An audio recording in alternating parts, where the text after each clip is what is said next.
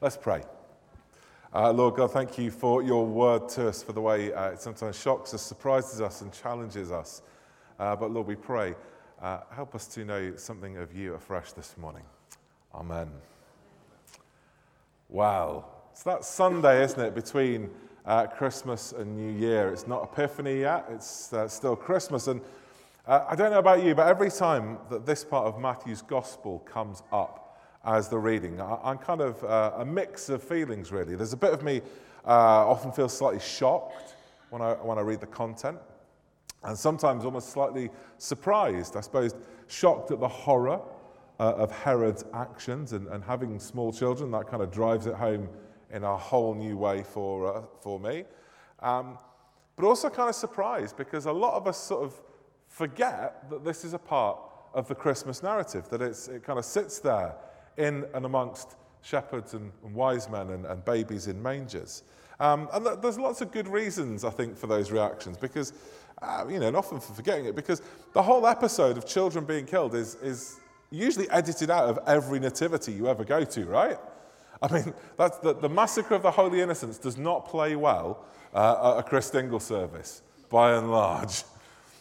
I don't think I've ever seen a nativity play that really makes reference to it. I mean, like this year, we made reference to Herod, but again, even in the script we had from the Bible Society, of all people, you'd expect to mention it. It's not there. And also, like we follow the lectionary, this kind of great set of readings through the year, and depending on where the year falls and where Sunday after Christmas falls, we may or may not actually hear this reading very often. In fact, I look back, the last time I'd even spoken on it was 3 years ago. So there's lots of reasons. I could go on and on about why we are less familiar with this bit. But it got me thinking. I mean, it's kind of funny, isn't it, that there's something that we could be kind of, or feel perhaps unfamiliar with something that is right in front of us all the time, like the Christmas narrative, that's there in plain English for us to read in our Bibles. But that made me think, I mean, it is quite easy, isn't it, to be unfamiliar with something that you see all the time. I mean, I've been here 2.5 years. I've kind of just celebrated my 3rd Christmas at St. Mary's, but how familiar with me have you really gotten in that time? Well, let's find out, because this morning we're going to play the Big Ginger Quiz. Hey, Chris, hit that button and make those stars spin. There we go. Minutes of PowerPoint work. Strangely self-serving as a quiz, I know, but hopefully it illustrates the point. How well do you know me? We're going to have 5 questions. Each question has 3 potential options. So the bit I didn't tell Chris is it's 1 click will bring up each option at a time, and then hold fire, because we don't want to reveal the answers prematurely. And then you will get to vote in our patented interactive voting system for which option you believe to be the correct answer. Now, this voting system it's been fine-tuned over years, and it's based largely on our church wardens.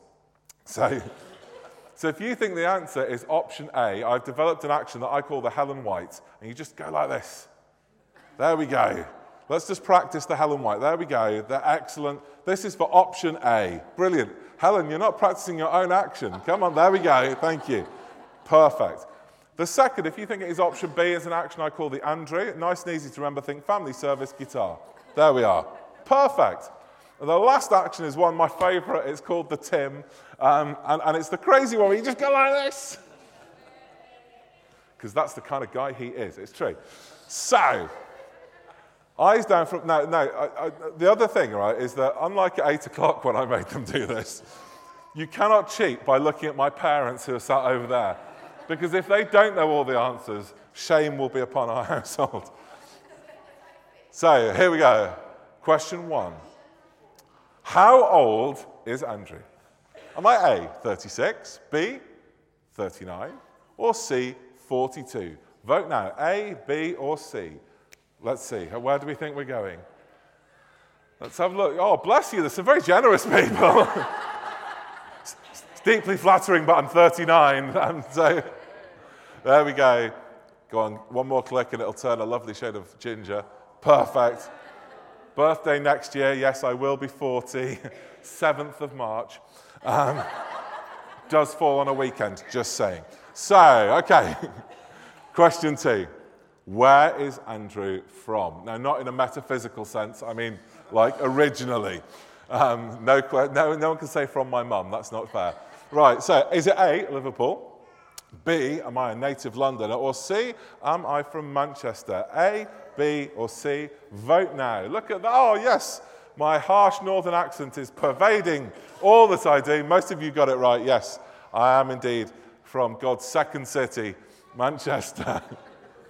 Okay, question 3. I used to work in a museum, but which museum did I work at? Was it A, the Science Museum, B, the Natural History Museum, or was it C, the Transport Museum? Vote now.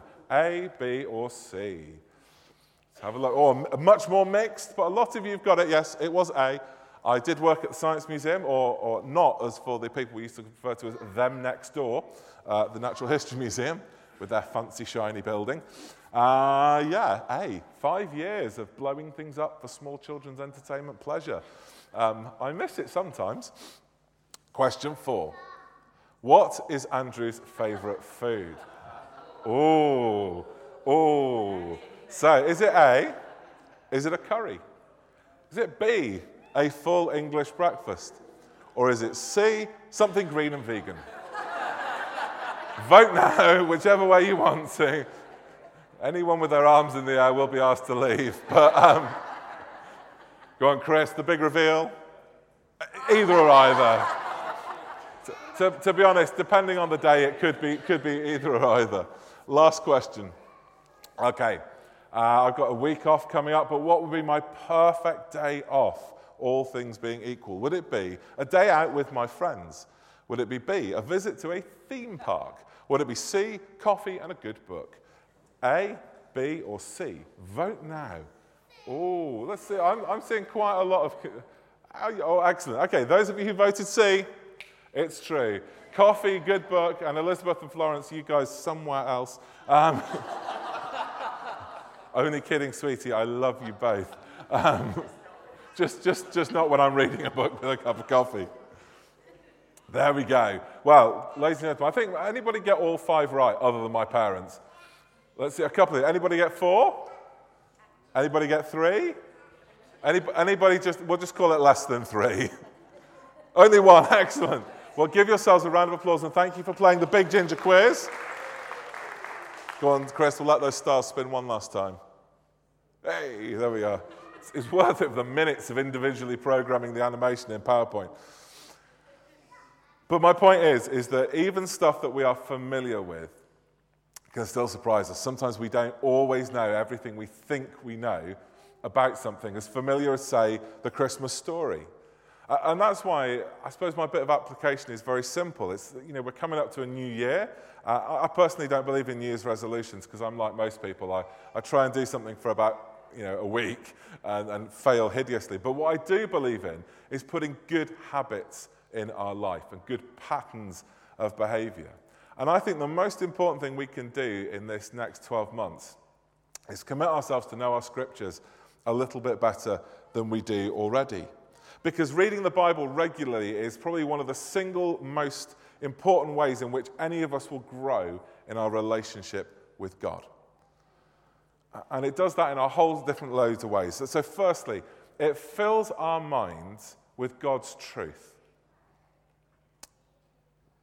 The more you read your Bible, the more you know the truth of who God is. The more you know the truth of who you are in relationship to our Creator, of how much you are loved, of how God wants you to live and be in our world, and the promises that we have from God.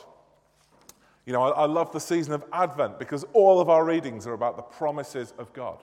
And the more we read this stuff, the more we know who He is and who we are as a result. So it fills our minds. So on an intellectual level, we know more stuff about God. But secondly, the more we read our scriptures, the more it fills our hearts with God too. Because the Bible is a living, breathing text that God uses to speak to us today. Now, any of you lot who already have like a really regular pattern of Bible reading, anyone who does that will tell you that the level of coincidence of that day's reading happening to speak something into your life starts to get a little bit scary after what? A week? Maybe a fortnight? The more you read it, the more you learn to recognize God's voice, and the more God will speak to you through his word. It's that simple. I've given up on the number of times where I've opened my Bible or opened my app, I've read that day's reading, and there's been something that has spoken into my life or a situation that is going on. We might think that starts to become uncanny. Well, it shouldn't be, because we don't believe in a God of coincidence. We believe in a God who speaks to us. And why wouldn't the God who speaks to us use his own words to draw attention and communicate with us? Now, the joy, of course, is that we have never, ever had more resources available to us to read the Bible. We live in just a remarkable age of information. Where to begin? So if you like the high touch of paper rather than the high tech of your phone, there's a myriad of books out there to help you read through the scriptures. We have the Word for Today booklets at the back of church that come out every 3 months that you can pick up for free. You can go into Amazon or Eden, like the Christian online equivalent for books. Go over to the Christian bookshop in Perivale, and those places are jam-packed full of resources to help you read the Bible for different seasons, to guide you through different books, to take you through the Gospels, the Old Testament. There's tons of stuff out there. And that's not just for adults. There's loads of amazing resources out there for kids. So at the moment, Elizabeth, where are you? What do we read? What story do we read at night?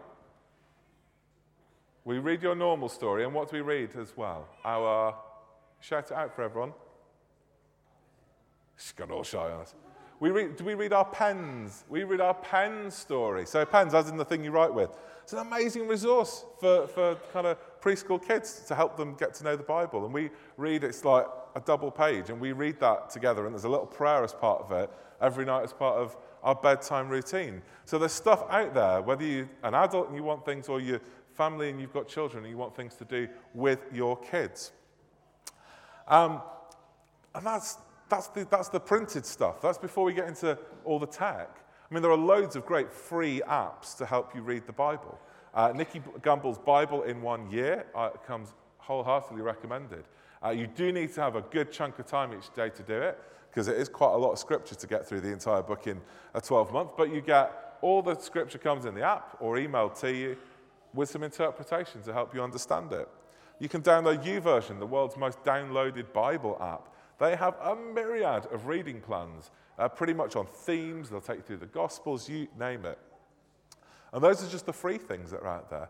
If you want to pay some money for an app, there's an app that's simply called The Lectionary, which follows the readings we put in Grapevine each week, and it's great. You open it up, and each day you just tap on the little reading reference, and it opens up for you. It's the best $4.99 you'll spend, I think. And that's this year. That's my kind of go-to resource. Because the other thing I'd say is, if you do already read the Bible regularly, then what you need to do is mix it up. You need to kind of change your pattern every so often, because otherwise we can kind of get stuck in only hearing one particular sort of voice on it, or maybe only our own voice. So, if you've already got your own favorite go-to resource, maybe this year is the year to try something different. To try a book, to try Bible in 1 Year, to come at it from a different angle so that we keep growing and engaging with God in different ways. And I suppose the only other thing I'd say is to start small and build up. Because again, like New Year's resolutions to go to the gym and stuff like that, we think it's all or nothing. And we try and start, we go, great, so I'm going to do 45 minutes of Bible reading and prayer every day. And do you know what? Like 3 days later, you've missed one and you feel guilty and terrible and it all falls to bits. So start manageable. Like seriously, if you don't have a daily pattern of reading the Bible, find 5 minutes. 5 minutes in the lectionary app or something like that.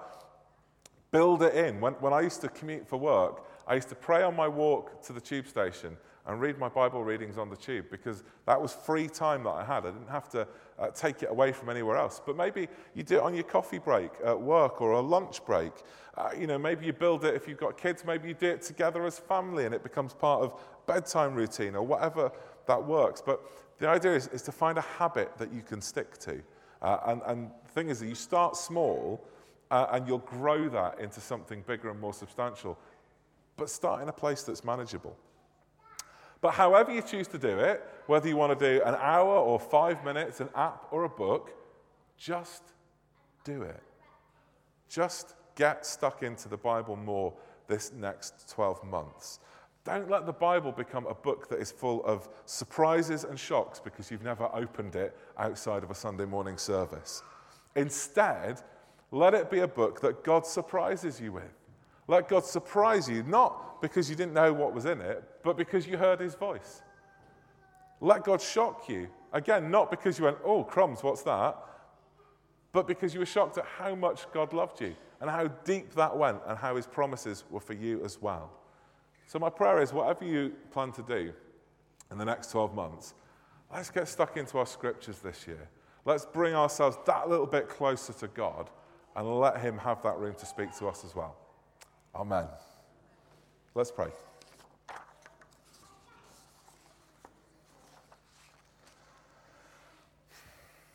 Heavenly Father, we thank you for your word, for the fact that all we need to know of you is contained within it. Lord, thank you that you will speak to us through it, that you'll show us who you are and your will for our lives.